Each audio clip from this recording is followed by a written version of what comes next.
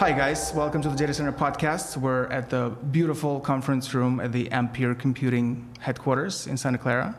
We have with us Jeff Wittich. He's a Senior VP of Products here at Ampere Computing. Hi Jeff, thank you so much for taking the time to chat. Yeah, thanks for coming by. This is great. Looking forward to it.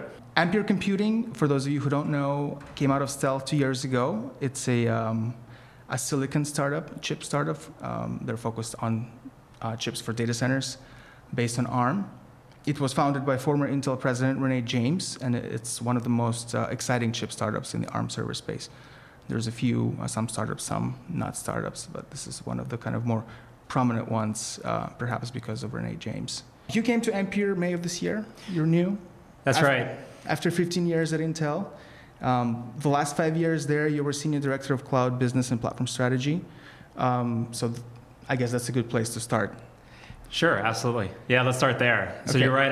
I started here at Ampere, I guess about 5 months ago now, after spending 15 years at Intel. And so the last thing I was doing at Intel for the past few years, I was responsible for the business strategy, for the platforms, for the products that Intel was delivering into the cloud service provider space. And that spanned everything from CPUs to drives to NICs to accelerator products. So it gave me a lot of experience working with the big hyperscalers, understanding what their needs were, and especially seeing how their needs had changed over the previous decade or so as they continued to optimize their data center and their infrastructure, and how that then changed what they were looking to see at the CPU level, at the platform level.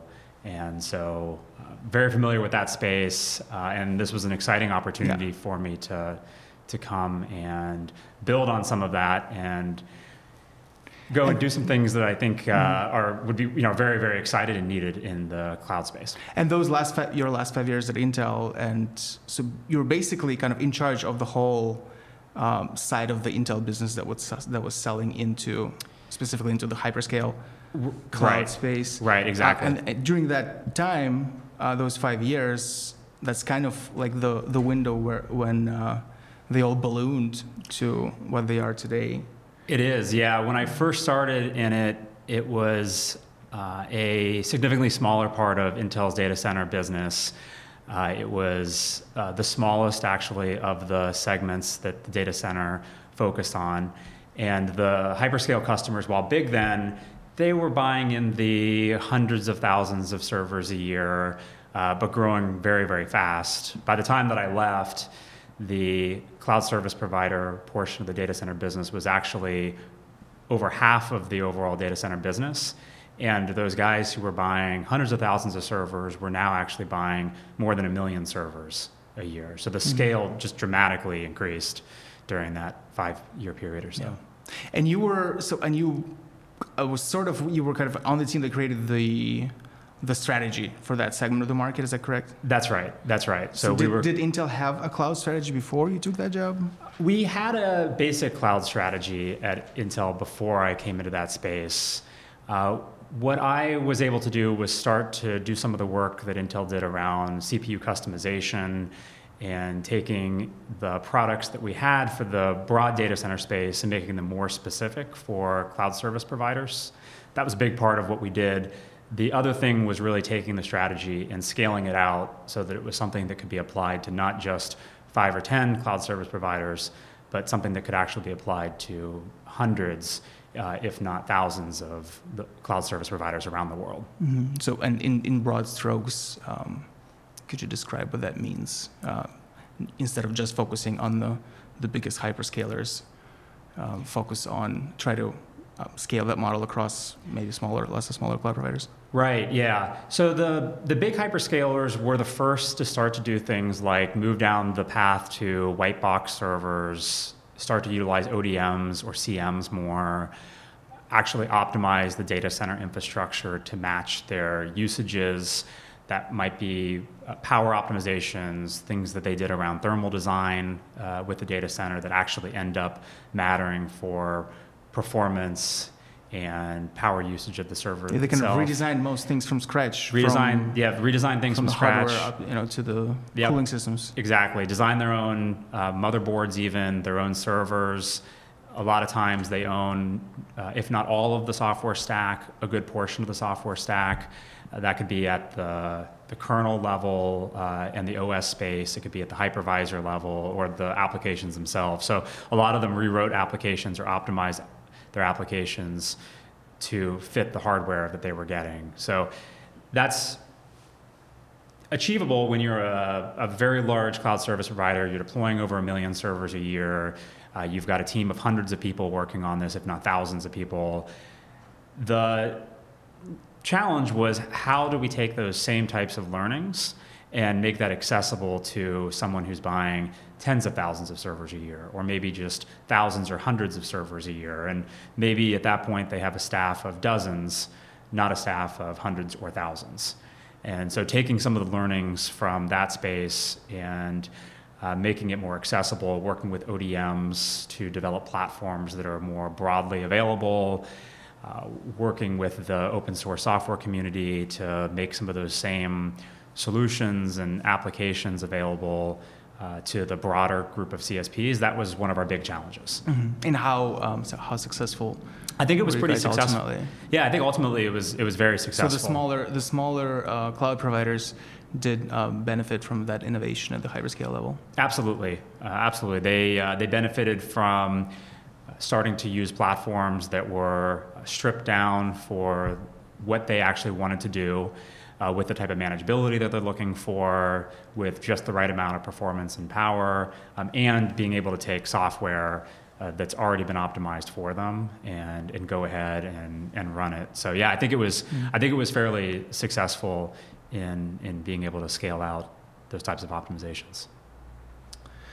And one thing, I was looking through your LinkedIn profile yesterday. One thing that was interesting, you developed a custom CPU program for hyperscalers. I remember it was when that kind of news came out, mm-hmm. that these custom CPUs were becoming a big part of Intel's data center business. So why was it important? Why couldn't hyperscalers just live with the same Intel chips everyone else was using? Yeah, there were a couple of reasons for that. They were really pushing the boundaries when it came to performance.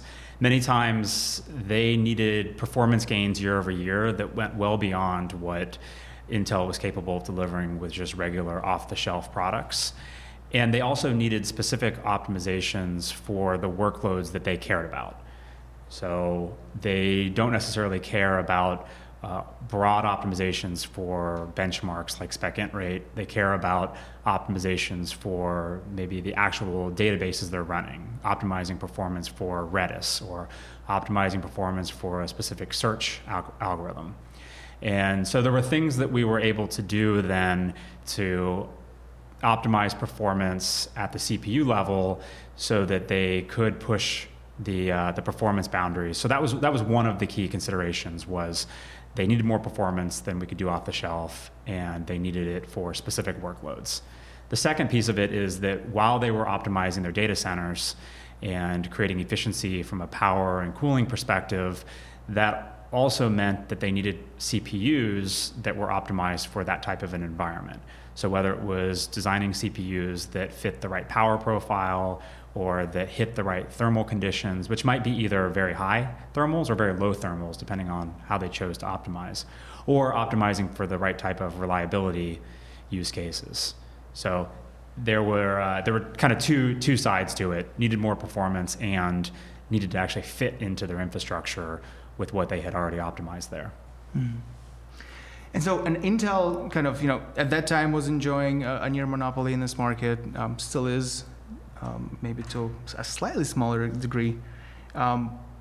During those last 5 years at Intel, were there any points that you felt a real competitive threat may emerge to this dominance of the market? From ARM, from Power, from AMD then? Yeah, I think back then we were always, very vigilant about what else was happening in the market, and obviously over the last few years, AMD has had a resurgence with Naples and with Rome, and there was a real pent-up desire by cloud service providers to have other options, and you can see this with what they've done with offload to accelerators, both in the infrastructure offload space with things like SmartNICs, and then offloading other workloads like deep learning training. So there's always this desire to find ways to optimize performance in ways that they couldn't do it with the existing CPUs. And then you also saw them exploring a lot more heterogeneous types of environments. So there were a lot of ARM vendors that were getting traction.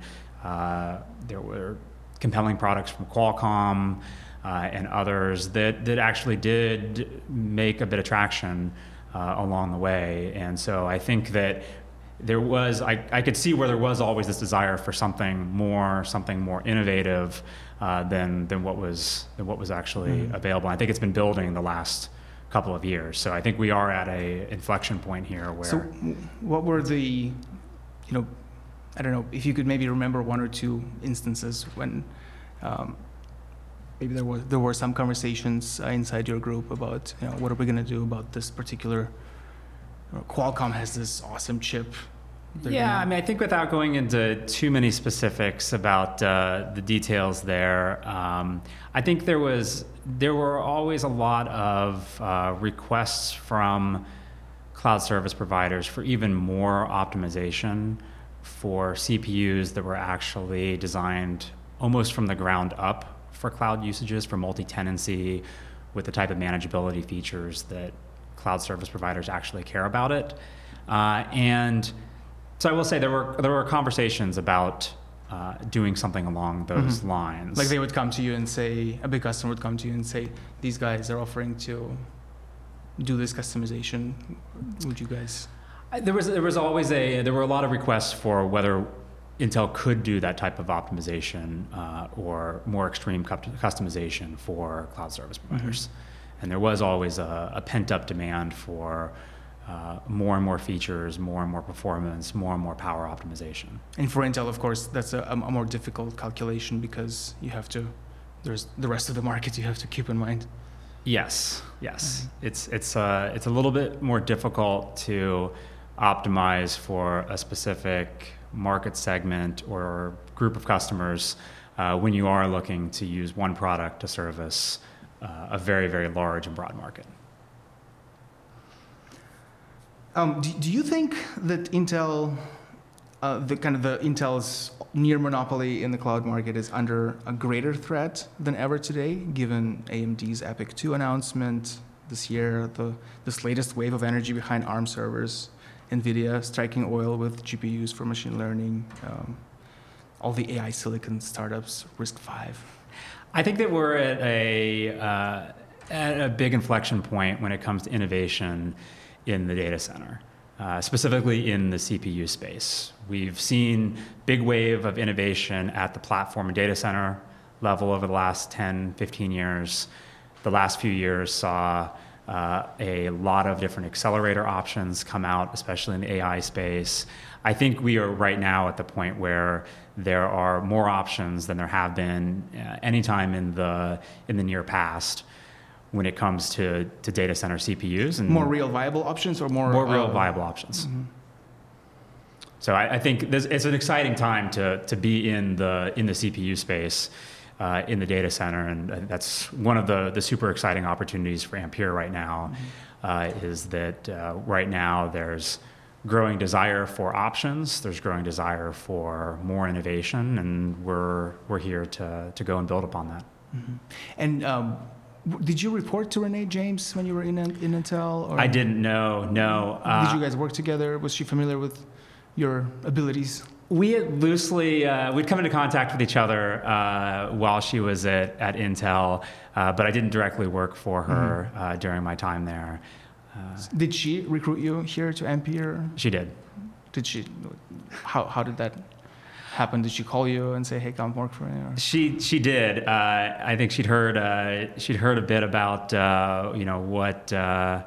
what I was working on, and I was at a point where I knew there was something more exciting, more innovative that I could work on, and it was sort of just the perfect opportunity where Renee had built the foundation for a really exciting company. She had brought in a lot of very, very experienced technical leaders in place, and she needed someone to come in and run the product side and deliver a strategy there. And it was exactly along the lines of what I felt the industry needed. So it's been an exciting couple of months going and taking a lot of the ideas that I feel the industry needs and really putting them into practice here. So give us some more details about how that happened. She called you, she invited you for dinner. Did she have to convince you that this is a good move? Were you nervous about it? Yeah, I mean, I'd been at Intel for 15 years, and so I wasn't really looking to leave when she called. So we talked a lot. Once she laid out her vision for the company, her strategy for what the industry required, and we talked a bit about what this would entail. It took some convincing, but Renee's a pretty persuasive person, and she's got a very clear strategy. And at a certain point, it was too good to pass up. Mm-hmm. So there have been, I don't know, maybe 2 waves of ARM server excitement so far. The first one kind of ended a few years ago with Calzada flopping, AMD kind of quitting its ARM efforts. The second one, I guess, is happening now.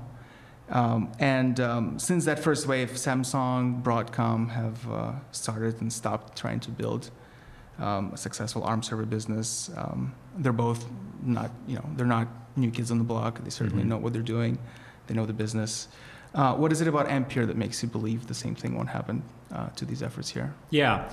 Well, I think if you look back in the past at some of the things that have happened, I think that the first wave was perhaps too early for a couple of reasons. One, TSMC or other foundries didn't have the process leadership that they have today.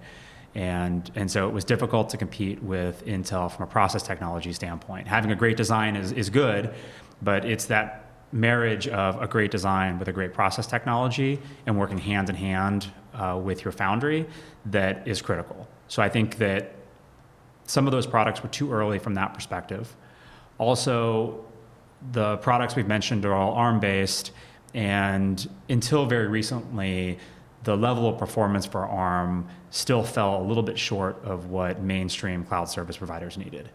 Now with ARM v8 and a lot of the current technology, ARM is able to deliver the level of performance that the cloud actually needs. So I think some of them were a little bit too early from that perspective as well, although some like Qualcomm were getting close.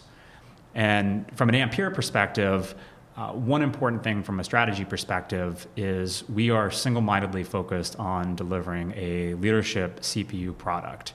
We are not developing other products in other markets. We're not developing non-CPU products. So meaning you're not making phone chips or... Not doing phone chips. We're not making networking products. We're making a cloud and edge-focused CPU.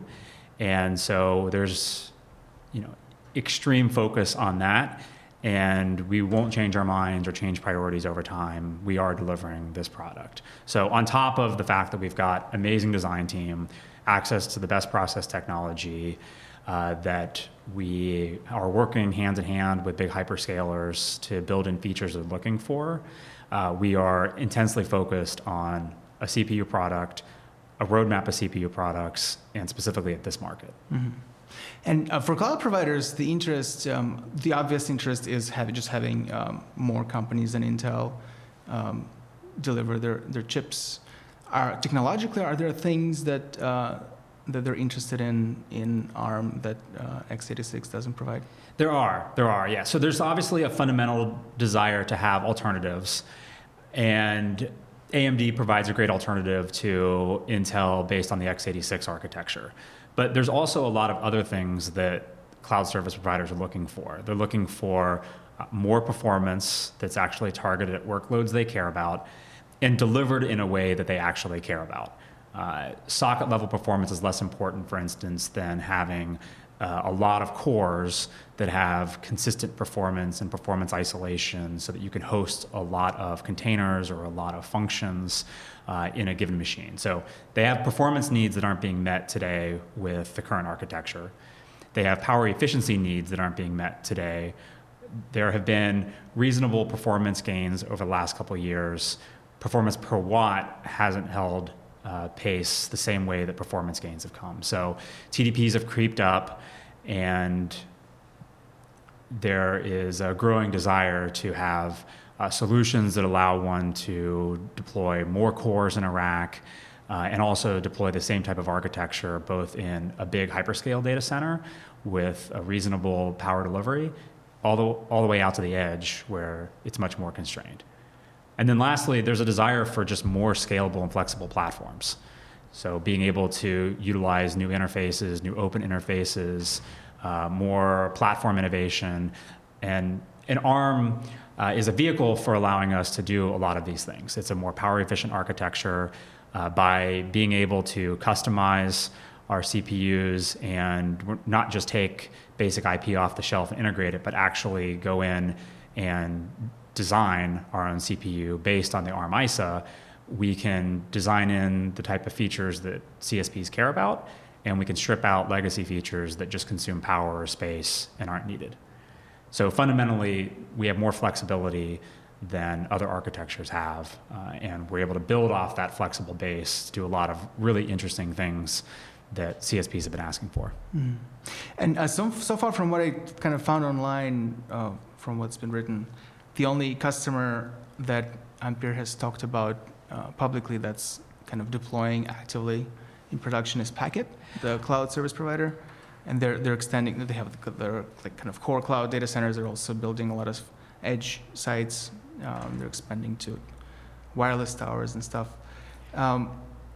How is that going? That engagement with Packet? How many Ampere servers have they deployed? How quickly are they ramping? Yeah, so we have a product out in the market right now that came out in Q4 of last year, of 2018. It's our eMAG CPU. It's a 32-core ARM 64-bit CPU. It delivers up pretty reasonable performance in a very power-efficient envelope, very TCO effective. Like you mentioned, Packet's deploying it. There's bare metal services available today. They've got a lot of customers that are running on it. Hatch, for instance, the Finnish cloud gaming company, they're up and running on it. They love the performance. They love the TCO efficiency of it. They love the power envelope. There are a number of other people that are deployed up on Packet. We've seen a lot of traction in that cloud gaming or the Android in the cloud space, where it's sort of a no-brainer to run your application that was already written for the ARM architecture for Android, just run that in the cloud on an ARM-based server. And that's the case with Hatch, right? That's the case with Hatch. Yeah, that's the use case. We're working with a number of partners in China as well. Android in the cloud is a huge use case in China. And so you'll see some stuff over the next month or two in that space with some pretty big providers who are working on eMAG deployments with us right now. We also have had a lot of traction in the edge space. We've got people that are running software like CIBA, or they're running their ORAN stack, or they're running VNFs on the eMAG product. They love the power efficiency of it. And so we'll see a lot more there as well. These are people that would actually be deploying our eMAG servers out at their edge sites. Mm-hmm. Are these carriers? Big carriers. Okay. Yeah, big carriers.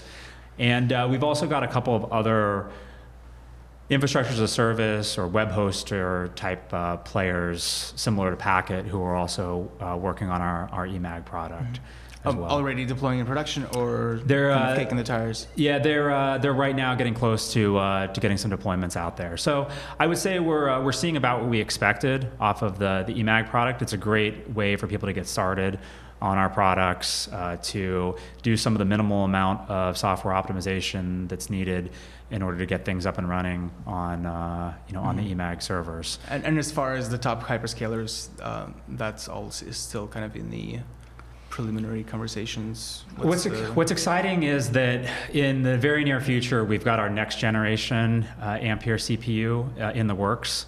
We are actually going to have silicon back and going out sampling in this calendar year. So later in 2019, we'll have units going out to some of the, our big partners, big hyperscalers.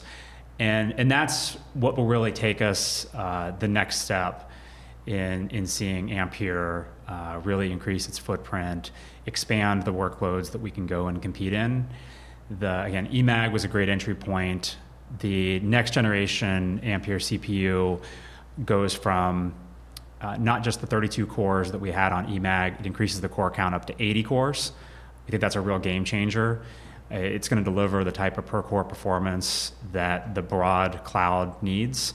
So we're going to be right at the pinnacle of performance for what's available in the market at that point. What's its power consumption going to be? We'll have a flexible range of options there. We'll be able to deploy down to TDPs in the 45 watt range when you need that type of efficiency to get out to the edge, but still deliver up a lot of cores. And we'll go up into the 200 watt plus range as well for the big hyperscalers who are looking for maximum possible performance in each CPU, and a range of options throughout the entire space. So I think what's really exciting there is we're going to hit a level of power efficiency and be able to deliver really high core counts at TDPs that just aren't possible to achieve today with any of the existing products. So I think this product is it's a quantum leap in what we're delivering. This isn't an incremental improvement to the previous product. This is really gigantic leap forward, I think a revolutionary new product, and that's where you're going to start to see a lot of noise from some big hyperscalers who are going to be deploying this. And you're going to see not just the couple of use cases that I mentioned before, you're going to start to see deployments in databases, in search, in storage, analytics, you name it, all of the big cloud use cases. And so AWS has an ARM chip design of its own, which it's selling as a cloud service. Does that worry you guys? Theoretically, Microsoft and Google easily have the resources and the capability to do the same. Presumably you have to just make something that's better than they're able to do. Yeah, I mean, I think it's great that there's a lot of ARM options out there right now. Each option is kind of going after maybe a different part of the data center space, or is targeted at a different type of deployment model. So I think it's great that AWS is working on their own ARM CPU. It's helped to create a lot of momentum for it in the market. It's helped with a lot of software optimization, with porting over the key cloud stack. So I think it's great that there's that kind of choice. I really view it as a big opportunity for all of us to go out and win. Focus on the way that we're each able to uniquely deliver performance and power. The thing about when you look at building your own CPU also is that it requires a good amount of scale. You don't want to go and build a CPU that you're only going to deploy thousands of or tens of thousands of. So AWS has plenty of scale. They have plenty of scale. So you can definitely see where it makes sense for them to go and do it. Especially the work that they've done around their Nitro project. So I think that it makes sense. There's some synergy for them to go and do this. But I think for a lot of the rest of the market, it is not going to make as much sense to go and build a new CPU from the ground up. So that's where I think we've got a big opportunity to go and build that type of CPU and partner with those hyperscalers to deliver what they really need. I assume, like with everything else in their infrastructure, they would probably prefer to buy the components than build them on their own if the outside vendors deliver what they need exactly. Yeah, in terms of both price and historically that's obviously it's been the preference to do that, and I think you can point to examples of where some of the hyperscalers have built some of their own homegrown ingredients, and it might be security chips or controllers or accelerators, but CPUs there's a different scale there when it comes to developing something on your own and having compatibility across a bigger ecosystem matters a lot in the CPU space. So I think, historically it's been the preference to, if the market can deliver a CPU that does what they're looking, something off the shelf makes a lot more sense as long as they have the flexibility to customize where they need, and that's what Ampere is delivering. So ARM Holdings became an investor this year. What does that mean for Ampere? Yeah, so they license their architecture to anybody who will pay them. Right, yeah. So obviously we're based on ARM architecture. We have an architectural license. I think the fact that they are one of our investors is a key strategic benefit for us. There's a lot of places where they could focus in the data center space, and having a vested interest in what we're doing and really buying into our strategy is important for us. So I think it's a great thing to have ARM on board as a strategic partner. Can you flesh that out? Maybe some examples of where that's a strategic advantage. Well, we work really closely with ARM. Some recent examples of us working really closely with ARM would actually be the announcements earlier this week at SC19 around NVIDIA going and enabling the CUDA stack for ARM, and ARM becoming a first-class citizen there. Mm-hmm. And Jensen talked about the collaborations with different ARM data center CPUs, and at Ampere we've been working with ARM to enable that stack. And so I think that's one key area. If you look at does it mean, for example, that you get early access to some innovation that's happening at the architecture level? We do. So we're like earlier than other people that license the architecture? Well, I would say we partner very, very deeply with ARM all the way out into their long-term roadmap with the IP that they're delivering, providing key input on features, on architectural decisions. So I think we're very well positioned in terms of ensuring that our needs are being met.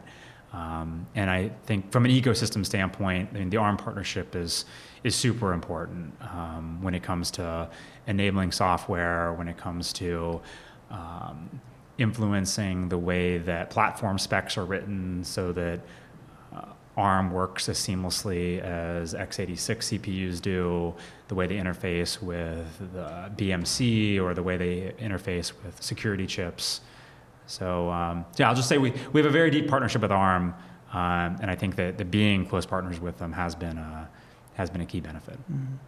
And Oracle also became an investor, and before it did, reportedly it had already spent hundreds of thousands of dollars on Ampere chips for design and development work, testing and development.